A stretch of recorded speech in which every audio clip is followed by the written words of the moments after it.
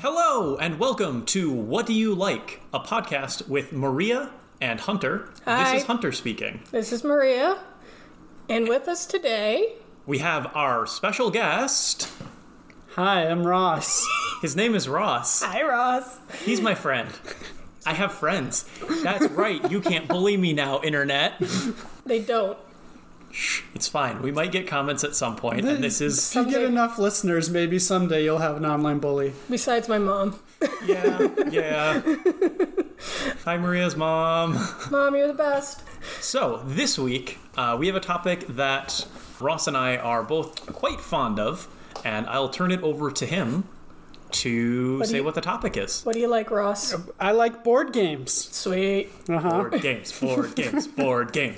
Board games are great. I'm going to keep looking at Ross. I agree. Oh, God, guys. You're so We're so good at this. We're so I guess I don't really know the format. You want me to just gush about board games for a little bit? Let's open up with Ross. How did you get into board games? Like, everyone as a kid, play them with your parents, you have your game nights. Sure. But there's that, and that's kind of where I am. And then there's where you guys are. Yeah, I guess when I was a kid, I played, Hasbro, like Monopoly and Life and stuff. And there was this one really cool one that I don't remember the name of, but it had, back when they made, board games that were also toys. And, yeah. Like Mousetrap? Yeah. And it was, it had this, tiki volcano, and you had... I remember that. I don't know its name, but I just... You had to put the little jewel in your guy's backpack, and the bridge would shake, and rumble, and I don't know the name. I just remember it. I was going to say Fireball Island, but that is not Fireball Island. I also... Okay, no, that's different. But, okay, fun story with Fireball Island, though, is when I was in high school, and I worked at the tree nursery with my brother. Yeah. One of our coworkers had the old 1970s or whatever Fireball Island, which is $200 on eBay. But actually, just last year or the year before, they re-released Fireball Island, so you can get it now. But yes, it was that style. Cool. That's pretty cool. That's great. And we'll talk about this more. You've developed your own board game. I did once, yes. And you've had it preliminary testing at a convention, but that's more than I've done, Hunter's done, everybody else that I know has done. So what made you want to start that? What was there a particular game that you were just I can either do this better or I want my own version of this? I guess there are two phases of the board game for me. When I was a kid, that was when I played all the ones we just talked about, and then when I was in college, maybe, my sister's then boyfriend, now husband, he kind of knew all the modern games, and so he introduced us to Carcassonne and Forbidden Island, which were pretty cool. And my sister actually suggested that me, my mom, and her make a board game, and I thought that sounded really fun, because this was during the summer sometime, so nothing going on, and so we were making one, and it just ended up being Forbidden Island with a different skin on it. And I was that's not really... We took its carcass and we put a new skin on it. It's really hard to come up with original ideas. It is. And so we kind of, as you do during group projects, got in arguments, and it didn't go anywhere. But I was still I want to do this. I'll do it on my own, and then I get all full authority and don't have to argue with people. And I get to choose what I want to do. So, being totally original, I basically made Carcassonne, but instead of with squares, it was hexagons. I want to play that now. Oh, but it was cooler, though, because it was pirate themed. Oh, that's even better. Most of, Carcassonne, it's, grassy, and then there's, towns that fit in the corners. And so mine was, an ocean, and then you made little islands, and then you had little ship pieces that you would move around. So okay. I feel like it had solid mechanics, but honestly, it was kind of boring. Overstayed its welcome. It's tough. To get to the end, it takes longer than... And then it just kind of ends anticlimactically, and everybody's like, well, thank God we're done with that game. I don't want to do that again. Well, There's the group Loading Ready Run. No, it was Penny Arcade. Okay, it was Penny You're Arcade. thinking of Tabletop Deathmatch. Yes, that's it. Yeah. It was game developers partnered with designers, and if they were selected to show it, and they showed it to the judges, and the judges played it, and then the judges were like, okay, what are the better mechanics? Some of these just have too many tiny parts. This one is like too memey. There was literally one called Shut Up and Take My Money. And they had a lot of fun, but they're like, once this meme is forgotten, no one's going to know what it means. Yeah. And it was very interesting because it opened up like what choices have to be made in order to make a good game, and one that's like keeps people interested in terms of mechanics and story-wise. Yeah. So, It's a good series. It does a lot of talking about more of the finances of why board games work, because you have 400 pieces. You can't put that in a box and then make it work with what all the other parts have. Like, that's really challenging. Yeah. And that's actually something that I kind of did get some experience in. There's this website called, oh shoot, I can't remember the name now. It's actually based in Madison. It's this company where you can upload like PDFs, and you can get punch outs and like manufacture your own board game. I'm blanking on the name right now. This sounds familiar, and we'll think of it at some point. But and then just shout it out. Link it in the show notes, as they always say. Yes. That is right. We'll put a link in the show notes. But you can get like just like generic meeples and stuff, and that was kind of one of the things. Was like, I wasn't really looking to make money with mine, but I did have the intent of like people getting their hands on it if they wanted it. I knew it would never be like published, but like you can publish in quotes, on this website, and then people can pay for it and have it shipped to them. But like, even if you're selling it at cost, you have to think about, well, how many sheets is it going to take to print on? Yep. Is it going to fit in the box that I chose? You don't really want to have a ton of parts for the very reasons you're talking about. Yep. And especially on a website like this where like everybody knows it's just average Joes making these, and they're not really play tested, and they're probably not great. So like, if you're paying more than $10 or you're charging more than $10, no one's going to pay that. Right. It's not worth it at that point. Yeah. But if it's $5, why not? Throw it in. Maybe it's okay. Maybe you get 3 or 4 plays out of it. That's not so bad. Like, comparing that to something like a movie where it's like, I'm going to pay $12 for 2 hours of entertainment. This kind of reminds me, the worst board game I have ever played is... Well, it's like the Great Lakes Race. Oh, it's Isle Royal Adventures, and I don't think it's as bad as Maria makes it out. I did not get off the start. So... You had to roll a 6 or a 1 to get off the start, and I did not get off the start. It is a very, very old game that I suspect was made more for tourism than as an actual game. It's cute in the idea that they sell it in like that in the Great Lakes area. You probably can only get it there. It's a nice little piece of memorabilia. I just gave up. I was like, every time it was my turn, I'd be like, 3, just pass the die over and be like, when this game is finally fucking over, we can play gin, we can play Michigan Rummy, and I can get beaten fair and square. It's a roll and move game, which already, for people who really like board games, definitely is a problem. It's the bottom of the barrel. It's to step up from Candyland, but not much beyond that.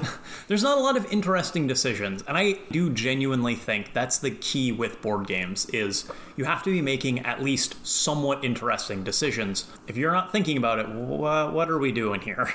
I completely agree. Yeah, so Carcassonne started your whole, ideas of how to develop games. What do you think is, for you, what do you consider, the perfect game, and, why?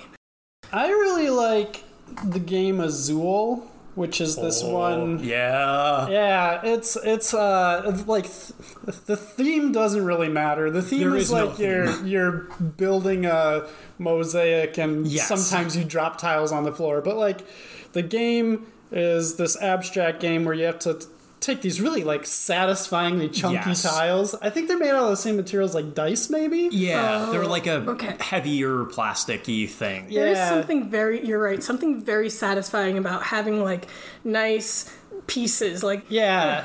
These ones, like, you put them all in a bag, you shake them up, and then you take them out, and you have to, like, make these patterns that get you points and stuff. Yeah. But I like that one a lot because, kind of two reasons. For me, it's, like, the right complexity level. When you get into the really heavy games, like, they're fun, but I like to just be able to play a casual game. And Yeah. it's one I can go back to and not have to reread the rules of how to play it. And the really big ones, it's like, I swear, every single time I'm reading through the rule book. You realize you've played this wrong for, 4 years, Yeah. and you're like, oh, this makes way more sense now. Or, wait, that rule doesn't make any sense, and you just have to kind of roll with it. Yeah. if you can make it work as house rules, as long as you play with the same people, it doesn't matter. That's the problem with the people I play with. I have more than one group. They always want to play a new game every time. You're like, and I'm do we just have like, to learn it? I don't want to learn. Yeah. It's so many things. It's so much brain power. Why? No. Yeah, like we have probably talked about this in the D&D podcast episode, but we have a game called Arkham Horror. The Arkham Horror, the living card game. Yes, but it's kind of like a board game because you have like places that you move your person to, and you have to fight monsters. But unfortunately, like most things Lovecraftian, it is really hard to survive because once the monsters start appearing, it's just like, oh no. And then another one shows up, and it's just, you can't kill them. It's like they are too strong. The only way you survive is you run. And there's sometimes like, well, now you have to keep this normal person alive. And it's like, no, I don't want to keep him alive. I need to save myself. I can't save him. He's toast. No. But it's not quite a board game. Not quite the same. It is a living card game, and it is like the way success or failure is based off of like pulling stuff out of a bag. Yeah. It's effectively a multi-sided die, but one that you can weight in any way that you want. So in the booklet, they give you different weights on how challenging you want to make it. If you want to just experience the story, you make it a lot easier. You make it a lot more likely that you will succeed at stuff. If you want a really challenging game, for some reason, you can do that. I'm being a little bit mean to people who play this game a lot, but I do understand sometimes you want to make it a challenge, but I've looked at the challenge for one of them and gone, I don't see how you'd ever succeed. The first scenario is really hard. So the way we started playing it was my mom and sister had the first version of it, and Hunter and I found it when we were visiting, and I was like, oh, this seems fun. It's for 1 to 2 players, and Mom's like, yeah, we've tried that. It sucks. It's super challenging. It's super like, what? challenging. No, we're smart people. We started playing it. It's also a deck building game because it is a card game, and you get more cards. So then you have to decide which cards do you put in and take out. And the first time we played it, we're like, and we're both dead. Let's play. We tried again, and we're dead again. And so then we bought it here, and that's literally all we did for one Christmas, like the first Christmas of the pandemic. That's all we did was play Arkham Horror. And so my stepfather's like, I bought all of these expansion packs for your mother because but now she doesn't want them. Do you want them? It was 9 boxes worth of stuff. It's so much. Sounds like a full collection. Yeah, Yes. it is a fun game. I think that we just haven't quite had it fully click for us. And there are games where it just won't click. Like, there is no shame in saying, like, man, this game seems really cool. Nope, this is not a game for me. I really like it, though. I love most things Lovecraftian. It is fun because it is a story that you're experiencing, and it's just a really fun game, even though everyone is scared. Yeah, I played Eldritch Horror once. Yeah. Yes, yeah. And that's what I remember about it. It was almost more like reading a book Yes. than playing a game, which was really cool. Yeah. Yeah. Those are super neat, and like really story-based games are a lot of fun, even if they don't necessarily have a ton of replayability. But something like Azul, because there is no story, it is so replayable.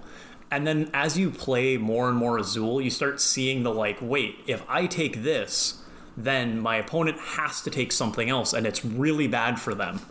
And then you start getting into the hate drafting part of it, and then everyone starts to realize that, oh, this game is really mean.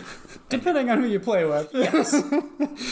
Yeah. And the other thing that I really like about it is it's so elegant in like how the setup is. Yes. Yeah. Because a mechanic of the game is putting the tiles in the bag, which is how you put them back in the box. Yeah. So like you're always good to go. You don't have to fiddle with the setup every time. You just like pull it out and start playing. Pull out the bags, dump out however many pieces. It's 4 pieces for each of the wheels, and then there's 5 wheels for a 2-player game. Yeah, Something like more that. per more players. Yeah, and it's very clean. Weirdly, I've never played that in person, but I've played it online. And even online, it has a really nice tactility of like, I'm building out this wall. I'm building out this whole thing. Yeah, and that's why I like to call this one out, because like another game that I love almost as much is King Domino. Yeah, and that King Domino's great. I've primarily played online, Yep. and that will do all the tile moving for you. And I Yes. bought the physical game, and then I was like, oh, this is actually like a lot more fiddly than I'm used to. It's Yes. not bad, but like, you know, you have to arrange them in like order of highest to lowest. Yeah. And You Yes. can't bump the table. You have to make sure everything's locked in. yeah, there's no like grid that you put your tiles Yes. on already. So that was something that like I should have known intuitively, but Azul is as clean in the physical copy Yes. as it is online. That's a good question. Online board games. It sounds like yay in most cases. I like them. I mean, Okay. some of them. I guess the hardest part for me, I typically use Tabletop Simulator. Okay. There's a couple of different Yeah. ones, and some of them, Tabletop Simulator especially. I have played Board Game Arena, and it's much better about this. But like Yes. trying to like click on a deck and get just the top card card, is yeah. like so hard. Yeah. Board Game Arena does a very good job at sort of leveling it out. But I also think that in some cases, it levels out so much that it almost pulls away some of what makes the game interesting. Because it just kind of makes it so seamless and so smooth that Yeah. you're only getting some of the parts, and it feels a little weird. It's kind of a double-edged sword. Yeah. Especially like on the positive side, I played Terra Mystica on okay. Board Game Arena, which is a pretty big game. It's got a lot of math you have to keep track of Yes. during it. Okay. And so when you're playing online, it does all that for you. Yes. And it'll say you can't do this because you haven't Yep. done this other thing. And it's much easier online Yes. for that reason. But Yeah. I think there are a lot of games that are easier online, and then switching back to playing them in person is a bit of a transition. Yeah. The one I come back to is Ticket to Ride. I play a lot of Ticket to Ride on Board Game Arena, and it keeps track of the number of cards your opponents have, the number of tickets your opponents have. It's a lot clearer with what's where. So playing in person, it's a lot harder to look over the table, count the number of trains your opponent has, and be like, you have 8 trains left and 10 cards in hand. This could be the last turn of the game. And that information's really important if you're trying to play as efficiently as possible, because I'm a degenerate and extremely competitive. Oh my god. We played Which is not great. we had Ticket to Ride, or there's a Ticket to Ride version. I think it was like over one holiday, and we were visiting his grandparents. I played a game early, in the afternoon and with everybody, and I was like, yeah, it was fun, I'm gonna go. So later that night, I fell asleep on the couch, and I wake up and everyone's just angry at each other. And they played Ticket to Ride again. It was very competitive. My family is very competitive and really likes games, which is both really good. But we aren't always great about recognizing this is competitive versus this is fun. There were other factors, and everyone was a little overtired because it had been a really long day. It was a long day. It had been we had gone snowshoeing, so everyone is exhausted, and it's Christmas, and that's Yeah. automatically stressful. Everyone was a little stressed out, and we didn't quite realize how stressed out people were. It was very confusing to wake up to, and just everyone is mad.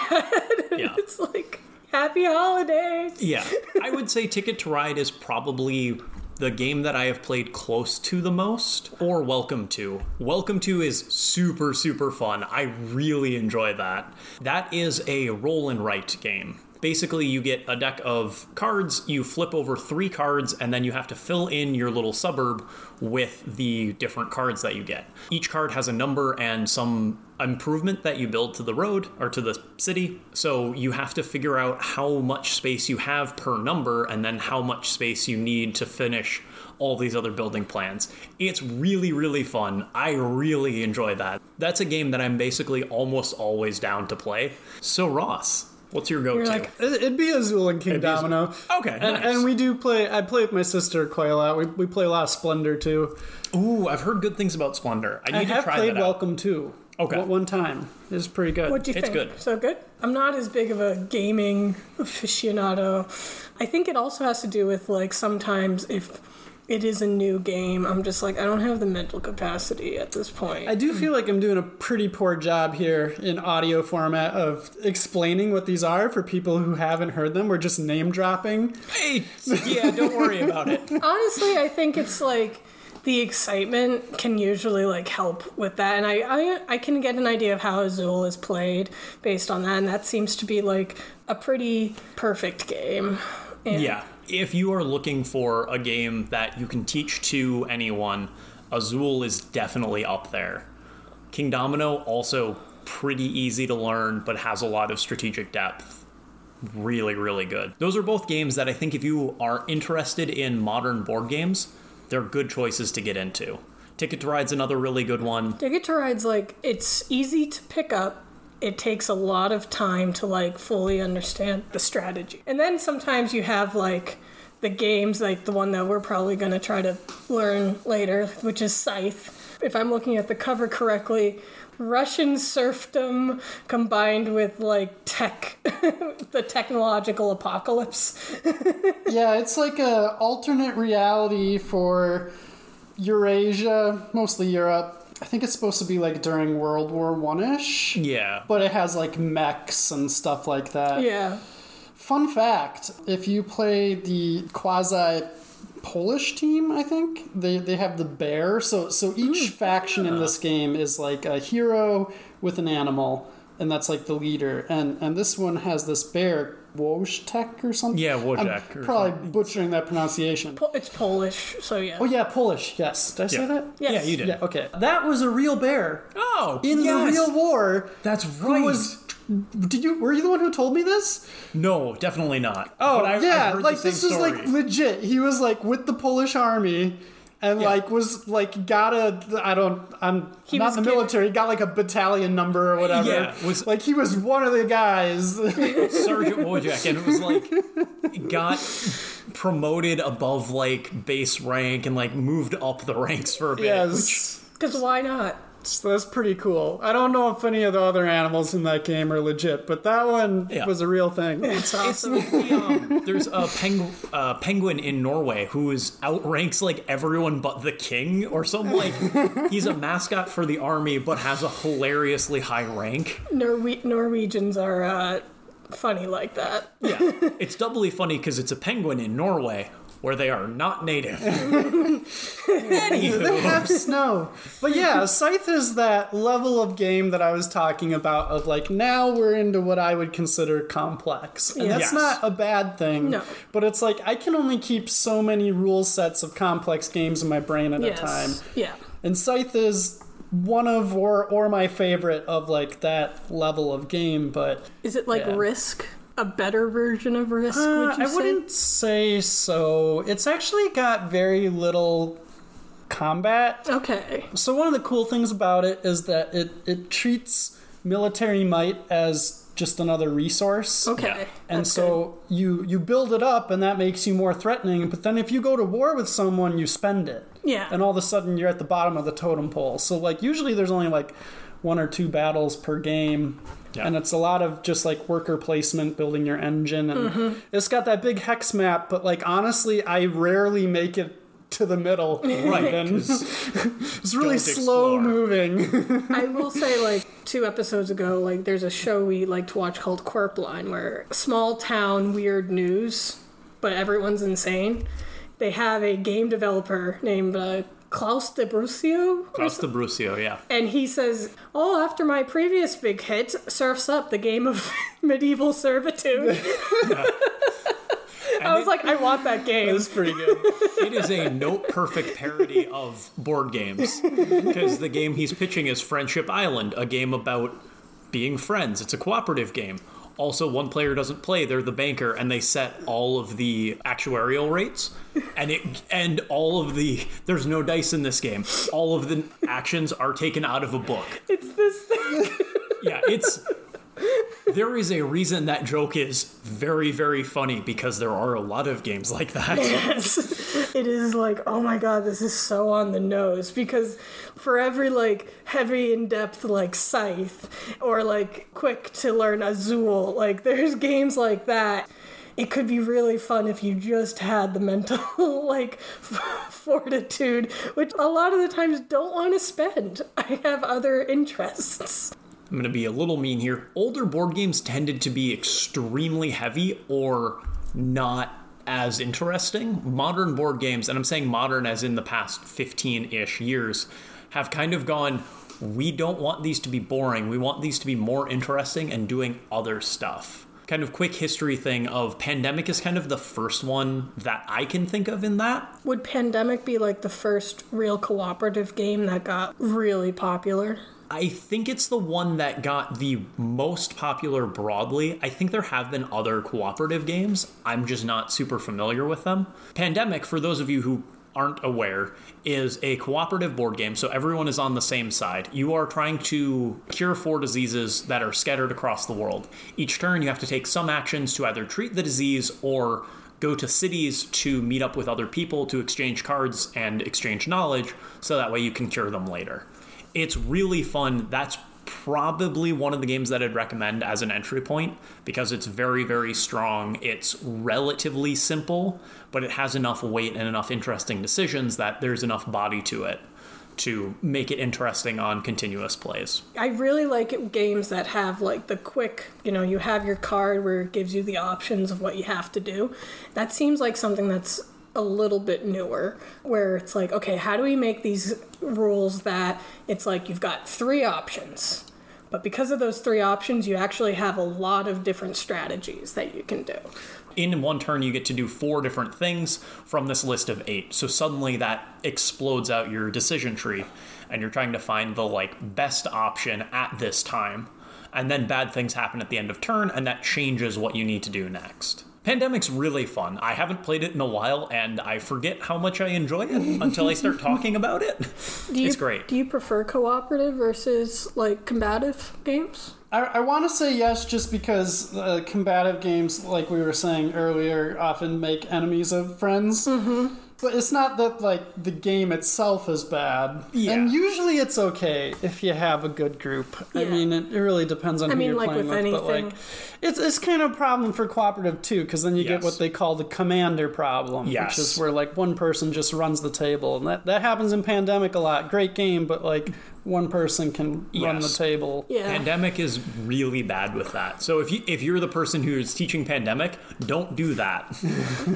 Try as hard as you can to not do that. Let them make bad decisions. You can play again. Yeah. Yes. It's easy to set up.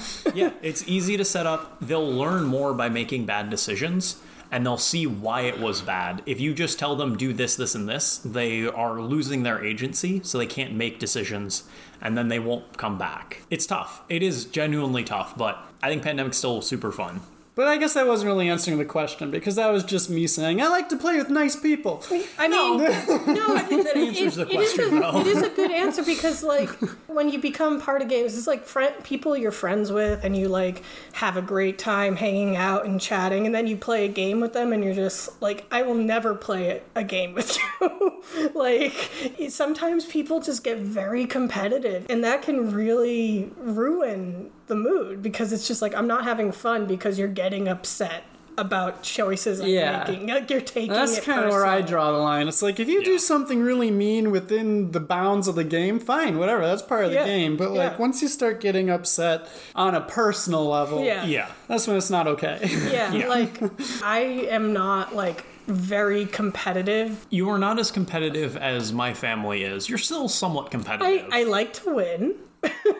I'm not going to be like, I don't care who wins. I do like to win if I do. But I'm so used to, like, my stepfather and mom are both really good at board games. And so I just grew up in a childhood where it was like, if you're third, you lose. No one took it easy. But when we would play chess, my mom is like, I'm going to elbow you into the ground. No mercy. And chess is one of those games where if it's an uneven match, it's so obvious. If you aren't the stronger person in that matchup, your entire goal is to lose as slowly as possible, which is brutal. I mean, I had that. It wasn't chess, but we were playing some kind of like board game with some of the guys he plays Magic with. And I walked into it and I was like, I don't play as much Magic or board games as these people. They are very good at like picking up rules quick. And so I was like, I'm not sure what I'm doing. However, I can make it fucking hard for this guy to win, and I'm going to draw this out as long as possible. You just reminded me, I have the perfect example of like such a dick move outside of the game, which I believe I've actually told you guys before, but for the listeners' sake. Yeah. I was playing Magic the Gathering for one of my first times, and I didn't have any of my own cards, and so I borrowed that. This is actually my coworker's friend I was playing, so not a guy I knew very well. He's not the coworker's friend anymore, though, because he introduced you. I don't know. So he lent me a deck to use, and it had some monster that was pretty good. I don't like a 10/10 or something. Yeah. And I summoned it, and I was all proud, and he's like, well, you're disqualified because that's not a legal card in the deck that he gave to me to use. And he was so serious. He was not joking. Yeah. Like that's what'll scare people away from the hobby. Yeah. Yeah. It's like, I have purposefully rigged this so that I will win. That is so dumb. Yeah, I remember this story and going, as somebody who wants the Magic community to be slightly more welcoming, it's one of those things where it's like, no, don't. For like every it's a fun game. Come on. For every 10 people that are like very welcoming, there's one that guy. Yeah, who's definitely that guy. Yeah. I will win at any cost. There's always one of them. Yes. I mean, Magic has a lot of them. Yeah. Which is a shame. You know, it's still like if you just have, your group of friends, everyone has a beer or drink of choice and everyone's relaxed, pull something out. And then that's when you bring out Scythe and you go, are you guys ready to rumble? Well, no, if you truly have a group of friends that you don't want to have anymore, you bring out Diplomacy. Oh, yeah. Which is a game that I have never played and actually have no interest in playing. I have not played it, but I actually last weekend, for my second time, played Twilight Imperium, which has a lot of diplomacy in it. That can get heated even with a group of friends that you're regulars with. Yeah. I've never played Twilight Imperium. I've only heard about it, and I have a suspicion that I would really enjoy it, and I've just never had a group that's come together where they've been like, you should play this. For context, I guess the most basic description is space risk with diplomacy. It takes a minimum of 10 hours to play. Yep. That's if everyone is versed in the rules. Oh, dear. And people play this. They'll have their weekly gaming group, and they'll keep track of wins, and whoever has the most, that's the drafting order for your faction for this game. Oh, my God. Ooh. So this is a really big game. It's pretty cool, but by the end of 10 hours, everybody's, pretty worn out. Yay, it's fun. It's hard to draw that line between I'm angry at you for game purposes and I'm angry at you just because I am. Yeah. You betrayed me 8 hours into this 10-hour game, so I have 2 hours to just stew on. Yeah, I think the longest game I've ever played is the board game of Civilization, the old 2005 game. That's like a weekend. That's 10 hours, but you can play more than one. So for Twilight Imperium, you can play that more than once during the weekend. I mean, you shouldn't. You but shouldn't. It is an option because there's more than 10 hours in the weekend. I am not convinced I've ever actually played Civilization correctly because I've never made it past the either second or third era of 4, and I have played that game for like 8 or 10 hours and been nowhere near finishing the game. I remain convinced I have done something wrong somewhere because I've played the basic game and like the easier air quotes version of it and been nowhere close to finishing it. It's super cool and super interesting, and the game board is, at the time it was published, I believe the largest game board ever published, which is probably a bad sign. Yeah. But hey, it was super cool. Honestly, that's how I feel about the computer game too. I have never finished a game of Civilization. Oh, I have You finished. get addicted to that. I think I've finished like 1 or 2 of the board game or of the computer game Civilization. I've never played on, I think, higher than the second hardest difficulty because I only sort of understand how to play it, and I haven't played it since college. And I don't need to really dig in further because no, it's fun. It's a cool game, but no, I don't need more than that. You played it with your roommates. I was not there over a week break that we had, and they didn't finish it. No, we didn't come close to finishing it. Like, I think we had 5 people playing, and I think that is the furthest I've ever gotten, where one person made it into the medieval era. I think we got to the end of the break, and we're just like, okay, we've spent... How many I think hours?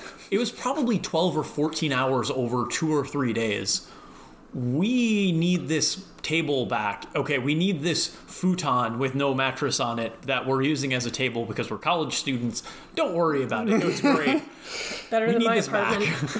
Again, that's genuinely, that was one of the problems with it. The board is so big, it takes up an entire table. So you kind of have to play it in one session. You can't leave it set up. Or at least I couldn't leave it set up because I always had cats growing up, and the cats would jump on it, knock everything over, and you'd have no idea where The cats anything win. was. The cat Yeah. in the game universe, all of a sudden just giant alien cats land on Yeah. the ground and eat everybody. Yeah.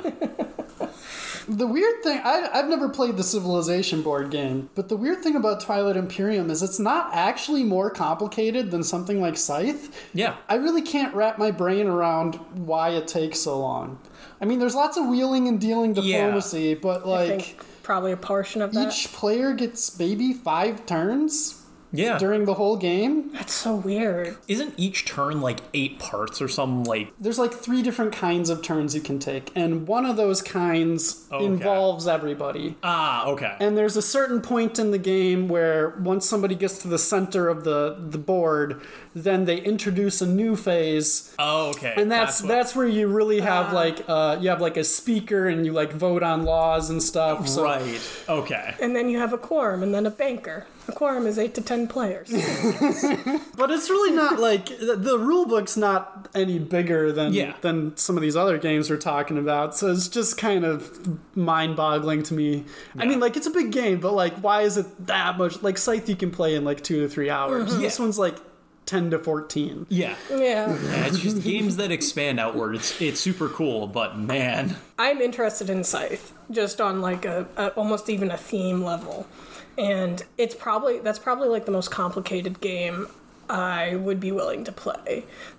Twilight Imperium, just with how long it is, that doesn't hold my interest. It's also I get easily drained socially. And when you're playing a game and you're playing against other people, that just amps that up just a little bit, just enough so that you just feel if you've been playing for 10 hours, you're just I can't socialize with you anymore. Well, and it's definitely not a game that you're just hey, we're gonna play this today. Yeah, no, it is planned it out. Yeah, we put it on the calendar 3 months in advance. We all bring a snack, do a potluck. Yep. Yeah. I actually brought pajamas this time because the last time it went overnight. an event. Yeah. That does sound fun. I just would need like a break at some point, like with the potluck. It'd be like you put the game aside, everyone gets food, everyone talks, everyone agrees that everyone is okay. It's almost like a contract. It kind of is, yeah.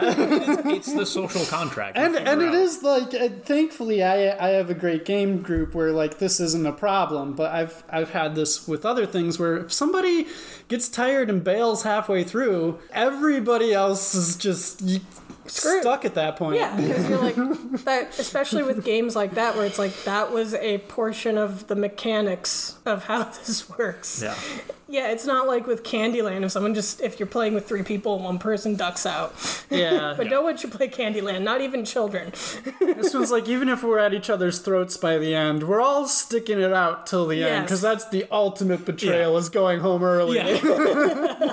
It's a betrayal that gets you not invited back. And I want to be invited back. And that's why I don't play those kinds of games, because I would just be like, I'm doing this because I don't want to not be friends with you guys, but I'm in so much pain. Changing to maybe a happier topic. Sure. Yeah, we've been kind of Debbie Downers here. Favorite mechanic from a game. I really enjoy when games do this thing. One that I you ask think, hard questions. one that maybe you'd be like, in a game that I would be developing, I would totally steal that.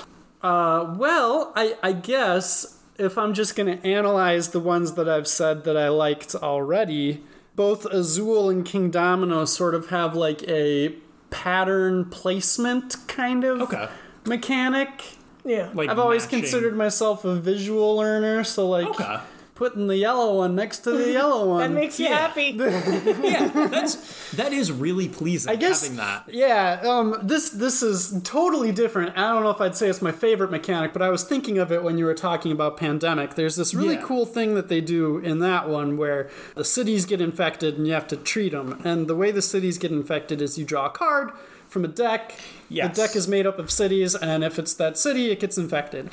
Every once in a while, you'll draw what they call an epidemic card, Or and that makes you take all the cards that you've drawn already, shuffle them, and put them back on top Yeah. of the deck. Yes. It's a good recycling mechanic, yes. It's clean, yeah. like Yes. board wise, and it also just like makes the tension so high because now if you get an infection in a town that you haven't cleared already, like that's extra bad. Yep. Yep. And that's actually exactly the same if you've ever played Forbidden Island. Ah, They're okay. designed by the same guy. Oh. It's like the same game with a different theme. Okay. Oh, the guy has a calling card. I mean, it works. It does work. works. He's just like with Forbidden Island, like, good choice. Write that down. I mean, and that's super cool. That's super cool when you have, it's like, this is the same mechanic but themed differently, and it means that you get a really different perspective on it. I guess I don't want to like rip the guy too hard. Like one has like tiles and you're moving meeples around, and the Right. other's like a world map and you're like adding and taking off cubes. Like they're different, but they both have that discard flip pile goes back on top, top. and that's like Yeah. the ultimate. Tension builder. Yeah, it makes your heart race kind Yes. of moment.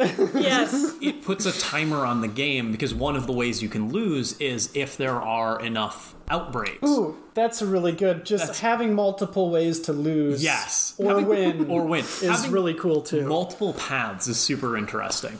I think my favorite mechanic is drafting, where basically you're given a choice of here are 7 things, pick one. That pool of things you're choosing goes to the next player and you get something else, and you have 6. I really like that. Azul has the same thing. King Domino has the same thing. Is it like a Sushi Go? You ever played Sushi Go. Yes. Sushi Go is also fantastic. Speaking of like Sushi Go, we had with our D&D group, I think people were just kind of, it had been like a long session, and we were like, the next time we meet up, do we just want to play games? And we played Sushi Go.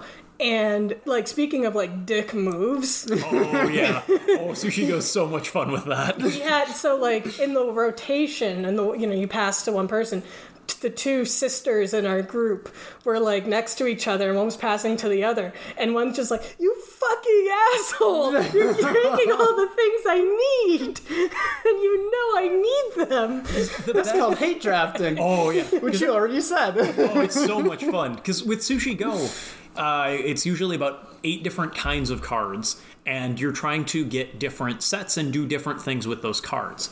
So, like, one of the cards, if you get 3 of them, you get 10 points. Tempura is, if you get 2 of them, you get 5 points. But each time you draft a card, you have to reveal it. So immediately that puts this whole tension of, well, wait, I know you need 1 more of the 3 of a kind, the sashimi.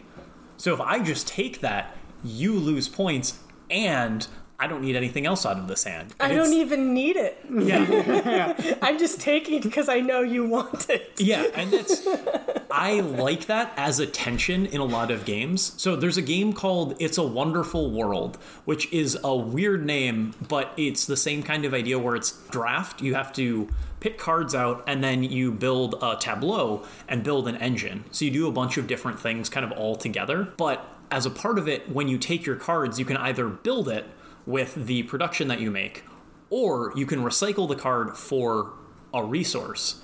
So you have this really interesting tension between recycling the cards that you need and building them, but maybe not having enough time to build them based on what you've produced. That game's super, super fun, and I really enjoy it, and people who are really good at it will see what you're trying to do and immediately be like, I want that card, and that card, and it instantly puts a hole in your entire plan. And it is super interesting and also wildly frustrating. I mean, it's not exactly board games like the drafting games, but with Sushi Go, you can choose which mechanics you have for the game. Yeah. So that's the cool part, is like you can put different tiles out, and sometimes that really screws you over if you don't fully understand what you're doing. Yes. I think that's the case anytime you play a game the first time. So Sushi Go Party, because there's Sushi Go, which has the original set of cards, and then Sushi Go Party. Or there's another one called Sushi Roll, which uses dice instead that's of cards. Right. That's right. If you're a dice person. Yeah. If you just prefer dice, you just like the feel. Yeah, but Sushi Go Party has, I think it's 15 different sets of cards, basically, and you pick roughly 7 or 8. So each game will feel a little bit different. You can play a game that's super cutthroat, where all the cards are sort of zero-sum, where if I get points, you lose points. Or if I draft this card and no one else does, I get points. If anyone else drafts a miso soup, nobody gets any points, and we throw those cards in the bin. It's a big risk. It's super cool to see all these little, like, oh, this fits this way, and then if I do it with this, it forces people to think differently. Mm-hmm. It's really replayable. It's also super light and super quick. Like, we played, I think, 3 games in, like, an hour and a half. Yep. And we chose different menus every time. The which meant second we were round going was slow. Interesting. That's the part where we screwed ourselves over, because we're like, yeah. this seems fun, this seems fun, this seems fun. Oh no, that's like everyone loses points every round, no matter what. We've switched out every card, so now we don't know what anything does, and we've picked stuff that's way harder to use. Yes. Oh no. Yeah. But it is quick, it's for a drafting game, and that was one of the things with like Arkham, where it was kind of a drafting game, but you had to make your deck before played the game. I think one of the things we did wrong, like not wrong necessarily, but made it more complicated for ourselves, was we didn't keep the decks. Yeah. We shuffled them away and then went, wait, we need to rebuild that, and it took forever to pull it back together. Yeah. See, that's what I'm saying Azul doesn't have. Azul just has throwing that back great out there. cleanup. It's just so perfect. It's so cleanup, the cleanup is the setup. It's it's cyclical. so nice. It's just slide all the tiles off, dump them in. It gives weight to, like, whoever goes first. You pick whoever goes first the next round, but they get a 1-point penalty to do that. It's super cool. Azul is fun. What's your favorite mechanic, Maria? I mean, I don't play enough for it to really have a preference for mechanics. I just like it when, you can end the game and still have a good time and want to play again. That's the mechanic I like, is when everyone wants to play again. A satisfying ending. Yes. Yeah. Like, I don't Pop out. I don't play enough board games. That's I entirely fair. don't play online like you do. Those are entirely fair things. What is your favorite game? I don't know, Ticket to Ride's fun. Weirdly, like, Settlers of Catan, because everyone else hates it.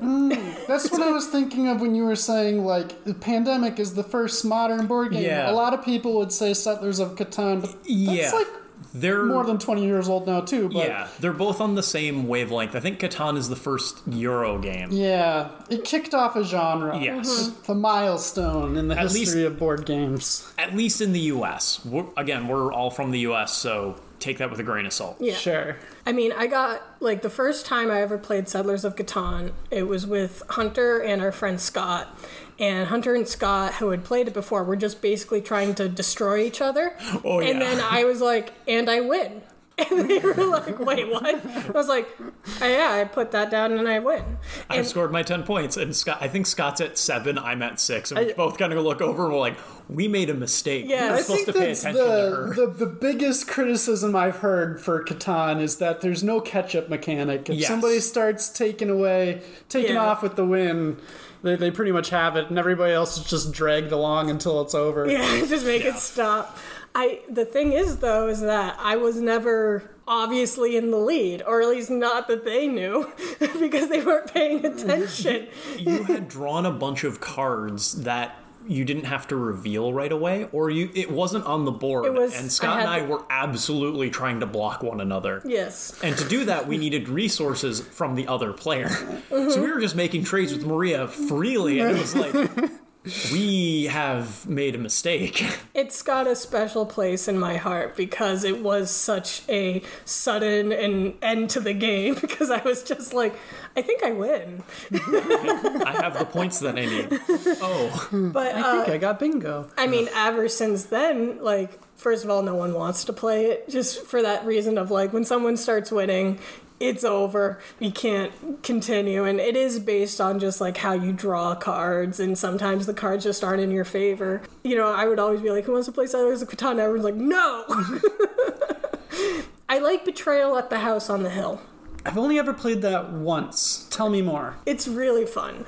Everyone's got their little meeple, and you can be like the kid. So, you know, standard like group that goes in, you can be like the man, like a little kid. You can have like, and you're all like just regular people. You know, not I don't think anyone. Some people have like different levels of sanity and health. So like the kids usually, because I guess they're like really optimistic and not cynical yet, they've got really high sanity but not much health. You know, they're kind of like glass cannons in that aspect. So you're going around choosing, like, you draw tiles, you put the tiles together to make this house, and each section has like, suddenly you dropped into like the coal chute, you know, and you're now in the basement, or it's like you have to you have to do a strength check to open this safe, and as the game progresses, you have to do sanity checks. Correct? I think it's no. So you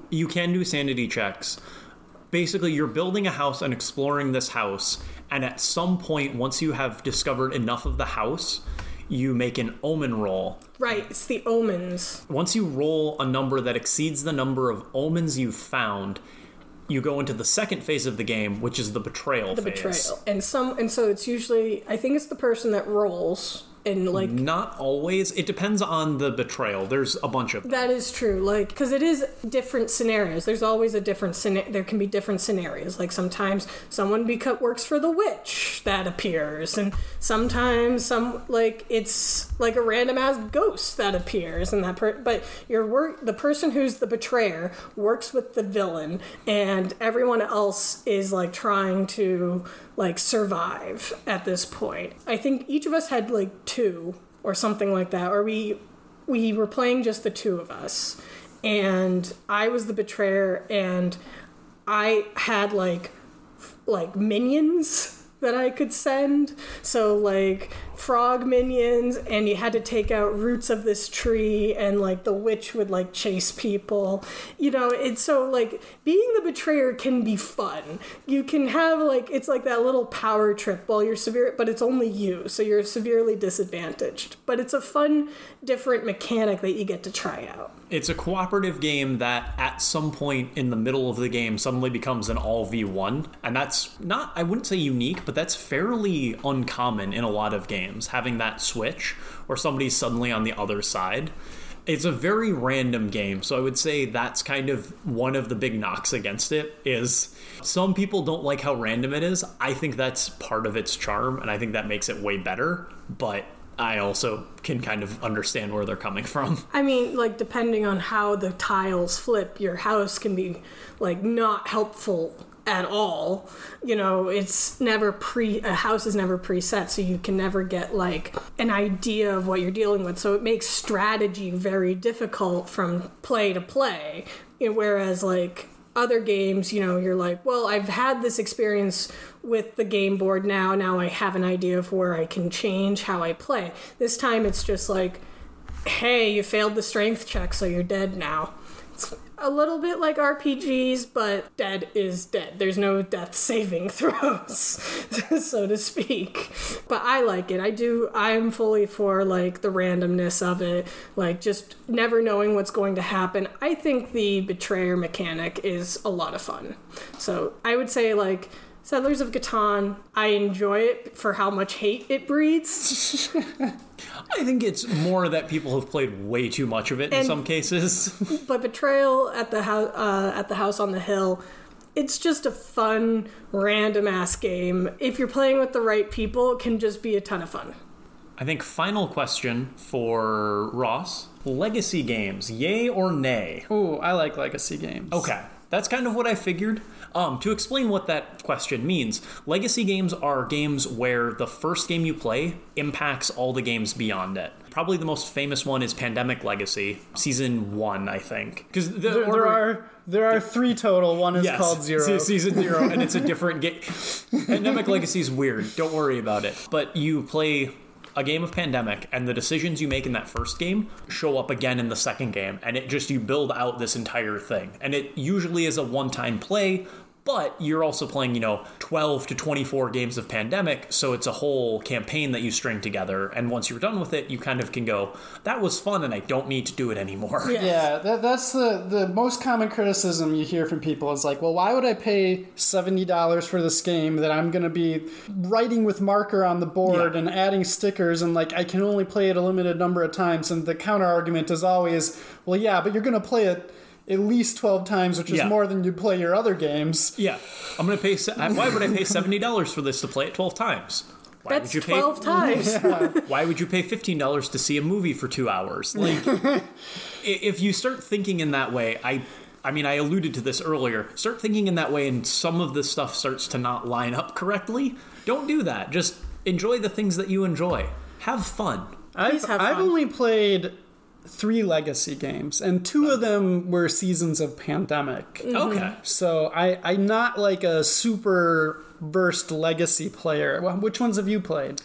None, as it turns out. Oh, okay. No, we've played Pandemic Legacy. We played the Spy version. We've never actually started Pandemic Legacy Season 0. We've played the first game. And we went into the second. No, we never made it into the second game. We made promises that we would, and then we didn't. Yes, we set it up, said we were going to, and then realized that we did something wrong, and we very quickly realized that neither of us had nearly enough brain power to figure this out. And it was like, you know what, let's not make decisions now, because that's going to just be bad. Arkham Horror is kind of a legacy game because it's a story. Yes. So that's the one we've played. Technically played a legacy game, but we haven't gone past the first level. We've made it for Arkham Horror. We have made it into the first expansion. Yes. We set it up, looked at it, and I think we then tore it down because we went, neither of us have the brain power. We are both very tired. We did the first round, so like the first version of it. We did the intro box. We played it a couple times. It usually ends with us kicking the zealot into the apocalyptic tornado. It's fine. It's so then. Oh, spoilers for Arkham Horror, the card game, but that came out, 6 years ago. So if you're upset about it, that's your problem. So, and then we played the second one, and I do like the story aspect of it, because, like, even though you are terrified, I love traveling around Miskatonic University. That is so much fun. Cool. Like, because one phase of it is you're running into the lab, and then the giant lab monster comes out, and it's running around campus now, and it's like, that was weird. just keep moving. Don't fight it. You're toast if you do. So is it legacy because you like carry your deck over from game to game? Yeah, you build your deck as you like. We got one guy on our side now. He's in my deck, for example. Yeah. Okay. Yeah, so legacy-esque, I guess, is the way I would put it. Campaign, maybe? Campaign's probably a better word. Yeah. Yeah, I played the Pathfinder card game, and it sounds similar. Yeah. You only have a deck of like 6 to 10 cards, but you carry it over from game to game. Honestly, it's a very sounds cool game. better set up than the Arkham Horror like decks. Because once you start with that deck, it's like, now I can't make any other decks. Like, I can't, if I wanted to play another character, it's like, that's going to take too much time, and I just don't. I mean, the other thing with Arkham Horror is that you can build your decks and have that be sort of the other part of the game outside of actually playing it. Like with Magic, a big part of it is if you're building decks, that's outside of playing it, and sort of that's a different activity, which is always interesting. If you like building decks, that's great. Right. Neither of us are familiar enough with the game to feel like we're confident with building the decks, but also neither of us have played the game enough to feel like we can get to the point where we're confident to do it. There's a little bit of chicken and egg in that. I think someday, we'll have like a holiday where we aren't going anywhere, we don't have to be anywhere, and we'll just like do another like marathon of Arkham Horror. And I think that's actually part of why we've bounced off of it. Because we've set it up where we're going to play this for like 6 hours and like try to mash through it. I think we need to get into more of a steady rhythm of like, we're going to play this once a week and like get into the rhythm of it. But I think the key part of that is that timing. That's a bigger ask, and it ends up being a lot harder. Sort of the same deal with like trying to get a group for D&D or any role-playing game together. Having that consistency is really important. It's a commitment. Yeah, and you need to commit to it. But also, it's hard to know what you can commit to until you've done it, or until you realize you've overcommitted, which is also rough. But board games are a lot lighter with that, because you can say, no, I'm done for now, and we're going to put it on the shelf and put it away. I think the long and short of this entire episode has been board games are super fun. If the only games you've ever played are stuff like Monopoly and Life and all of that, those are also solid games. Like, they've been around for a long time. For a reason. Not just because everyone's played them so they're an easy touch point. They're generally not bad, but there's also so much more that you can do with it. If you are at all interested, check out board games, check out reviews, see if there's something that you find interesting. There are so many board games that are coming out. Give them a try. If they don't work, they don't work. But you might find something that you really enjoy. And I like that there can be a variety of player numbers. So it's not just like, well, now I have to find 6 people. Yes. Yeah, and different games play very differently at different player numbers. So I guess final question. Swinging to Ross. Yeah, sure. Favorite number of players in a game? Sort of arbitrarily, like across all games. Not across all games, but like you're going to set up a board game night. How many people do you want there? I tend to like 4. Okay. I think 4 is a pretty solid number. For a lot of games kind of suffer from a problem where if you play with 2 players, even though it supports it, it's really not as good. It's so cutthroat. And when you get to like 5 and 6 players, that usually tends to be when the play time starts getting really long and you're waiting for your turn and it gets a little boring. I think 3 to 4 is kind of the sweet spot. Yeah, I agree. I think 3 to 4, 5 ends up being super awkward because some games you can play with 5, but the balance just feels slightly off. 4 ends up being really nice because you can have that. It's either 2-on-2 or 1-on-3, and all of that works out timing-wise. Yeah. I feel like maybe this isn't as much of a problem nowadays since there's so many games out there, but I feel like a lot of games are designed with 4 players in mind. Yeah. I agree. 4 players is the sort of, that's the starting point, and there are a lot of games that work well at 4 and work not at all at any other player count. Yes. Yeah. If it's just you and a partner, there are games made for only 2 players. Yes. And they are actually good because They're that's how they're made. Yes. If you were looking for a game with a partner, find one that was designed for 2. Yes. Yeah. Try Fog of Love if you're willing to be a little on the edge and really like storytelling in games. I've never played it, but I've seen lots of good reviews, and it looks super cool. But I also haven't played it, so maybe don't trust my opinion? Who knows? I mean, you're listening to this. Yeah, so obviously There is that. Yeah. your opinions are probably interesting, so hey, thanks for listening with us. Thanks for listening to us ramble. We've had our guest, Me, Ross. and my co-host, Maria. Ross is very good at this. He's very professional. I enjoyed so great. that a lot. It's been great to have you. Thanks Thank for joining you us. for joining us. Thank you. All of you out there, like, share, and subscribe. Have a good rest of your day. Be safe. Treat each other kind. Goodbye. Bye-bye. Bye.